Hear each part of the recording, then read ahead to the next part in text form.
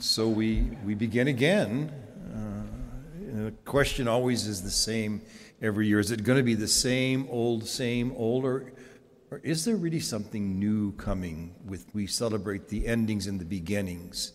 And in a way, I'm always very happy that the church gets to New Year's before the secular world does, because so often, especially in moral growth, it seems like the secular world gets there a little bit ahead of us. So we begin the new year and we ask ourselves, well, is something special coming? And of course, Mark Twain had famously said, history may not repeat itself, but it does rhyme. And I think even though we have a cyclical nature of our liturgical calendar and a cyclical nature of our seasons of our life, I honestly believe it's much more like a spiral. It's that omega point that Chardin talks about that we are going towards. So there really is something very important for us to do during this really holy season. Today we begin Advent. Of course, the word means coming. And so the question for us is, what's coming? Well, the real question is, who's coming? Guess who's coming to dinner? It's not Sidney Poitier. No, who's coming to dinner, who's coming to dine with us is no one less than Jesus, the infant, and Christ, the omega point. There are two comings, as we so very well know. Both must be celebrated and both must be prepared for. The first coming, of course, is the one that the whole world likes to celebrate, and that's what we remember happened 2,000 years ago when the Word became flesh. The eternal Word of God took on flesh and in vulnerability in a baby who was born in a feeding trough in a manger. And we do a whole lot to make that a very, very special time, as we should, as we should. But of course, you and I know there's another coming. It's really, in some ways, the coming that we really must prepare for. It's the one that we used to proclaim under the old dispensation: Christ has died, Christ is risen, Christ will come again. And of course, the question we've had, and it was the question that they've had from the time of Matthew's community, is when? When? And Matthew is telling them, don't try to figure it out. You don't know when. But you do have some very important work to do. Because when he comes, it will be all revealed. You know, the word coming in Greek is parousia or parousia, depending on who taught you your Greek. And it simply means, well, it's got two meanings. It means in general coming, but it also means presence and essence. And that when that time comes, and we don't know when that's going to be, but the fullness of the essence of life, the fullness of being, will become present to us. Parousia is a beautiful, wonderful world. We look forward to the parousia, when all will be all in all. And we're told so clearly that all the enemies will be put at the feet of the Christ. And the last enemy to be defeated at the feet of Christ is death. And so we are called to this incredible fullness of life, and that's what we're looking forward to, and that's what we're preparing for. So both preparations are very, very important. Both Advents take preparation.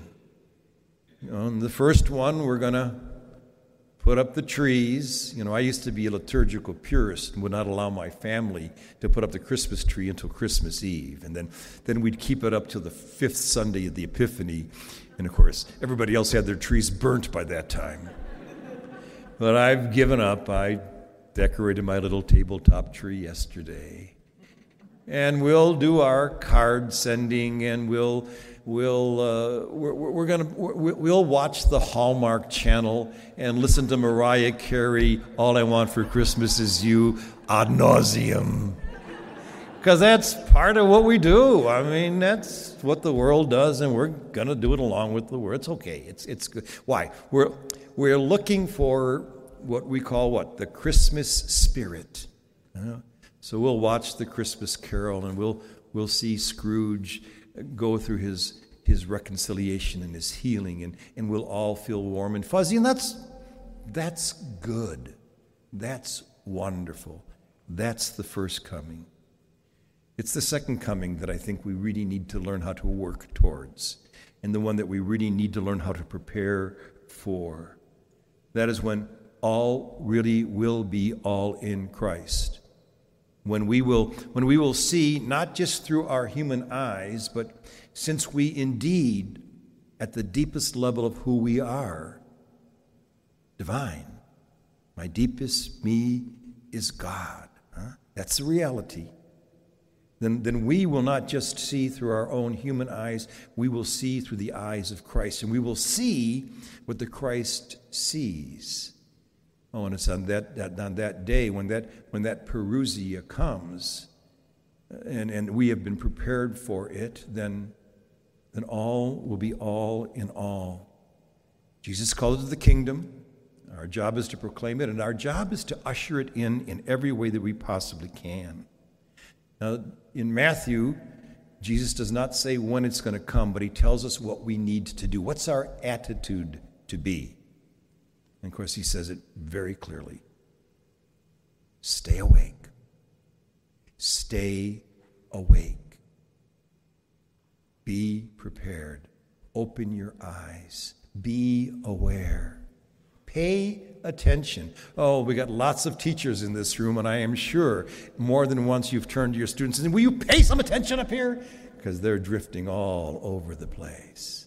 Well, this is the time that we're called to pay attention and stay awake. And of course, St. Paul underlines it something magnificently today, and he says, the hour of night is ending. The day is coming. It is time to put out the deeds of darkness and put on the armor of light. Wakefulness. Wake up. Paul is telling us it's time for our wake-up call. About 35 years ago, I had the privilege of going to Greece, and we went north of Thessalonica, and we got on the island going towards Mount Athos. I couldn't get to Mount Athos itself, but I was talking to one of the monks there, and he says, what the monks were doing in those 21 monasteries was practicing what they called wakefulness. Literally physically staying awake for 24 hours at a time, watching, waiting, being open. What's that the opposite? It's the opposite of sleepiness. Now, in the Bible, drowsiness or sleepiness is always symbolic of something pretty negative.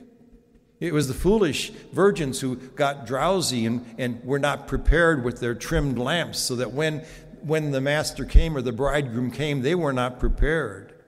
It was the disciples of Jesus in the Garden of Gethsemane when he's sweating blood who fall asleep.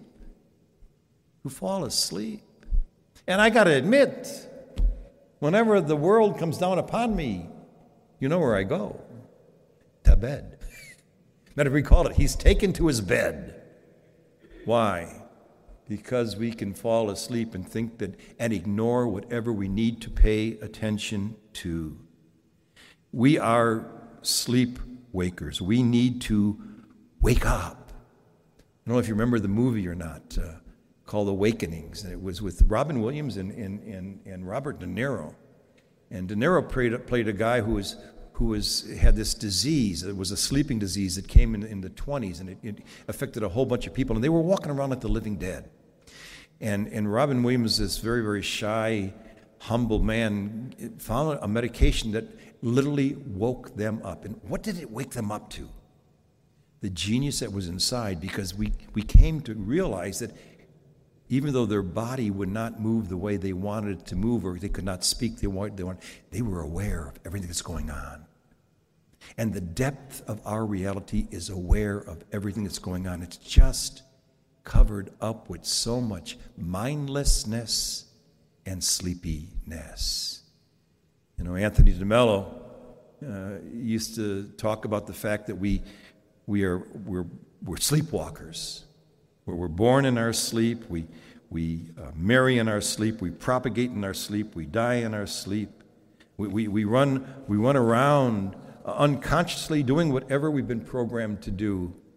My favorite DeMello story is the wake-up story, and I've told it 1,000 times, but I can't resist, of the young man who is sleeping soundly, does not want to get out of bed, and his mother comes and says, "John, get up, you got to go to school." He says, "No, I'm not going to go."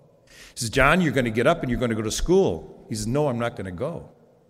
He says, "And I'll give you 3 reasons why. 1, school is hard. 2, kids hate me. 3, I hate school. I'm not going to go to school." And she says, "You are going to go to school and you're going to wake up, and I'll give you 3 reasons why. 1, it's your duty. 2, you're 45 years old. And 3, you're the principal. Wake up." It's hard to wake up. We want to sleep. It's so much easier. And why? Why are we so unconscious in doing what we do? And the answer is that we've been programmed to. We've heard the same old story about the same old. We've heard that same old story since we were children, and it is so deep inside of us that we can't believe that there's any other narration, there's any other way of seeing reality except for the one that has been handed to us. You know, right now we're talking about a period of disinformation and misinformation. I got a hunch. We're naming it now, but it's been going on literally forever. And we've been fed a great deal of misinformation. It tells us, what is that? What are some of the things that we believe? And I mentioned one last week, and that was that war is inevitable. It's always going to be. It's just simply in our human nature. What's one of the other big lies that literally has been programmed into, I think, almost our DNA? It goes so deep, and forgive me for saying this out loud, but men are superior to women. It's a lie. Oh, it always boggles my mind when we talk about patriarchy and how strong the patriarchy is in the glass ceiling, and women can't get through the glass ceiling.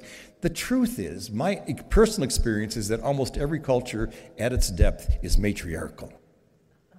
Women produce the children. They are the creators of life. We just are little donators from time to time. That's it. But we believe that. When we're still fighting that fight's not over. You know it's not over. We've got an awful lot of work to do to dislodge that program that the world has been programmed into.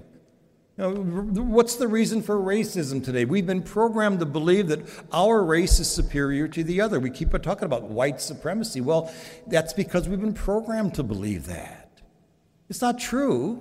But it's a story that we've been telling ourselves over and over and over again, that our nation is superior to your nation. The reason we've got this stupid war going on right now is because one man honestly believes, I don't think he honestly believes, I don't know why, I don't think he can get out of it, believes that his nation is better than the rest, and therefore he can take over whatever he wants. You can't do that. It's a lie. And I think the only way we're going to get to the truth is to empty out the lies. We're just too full. We're really full of it.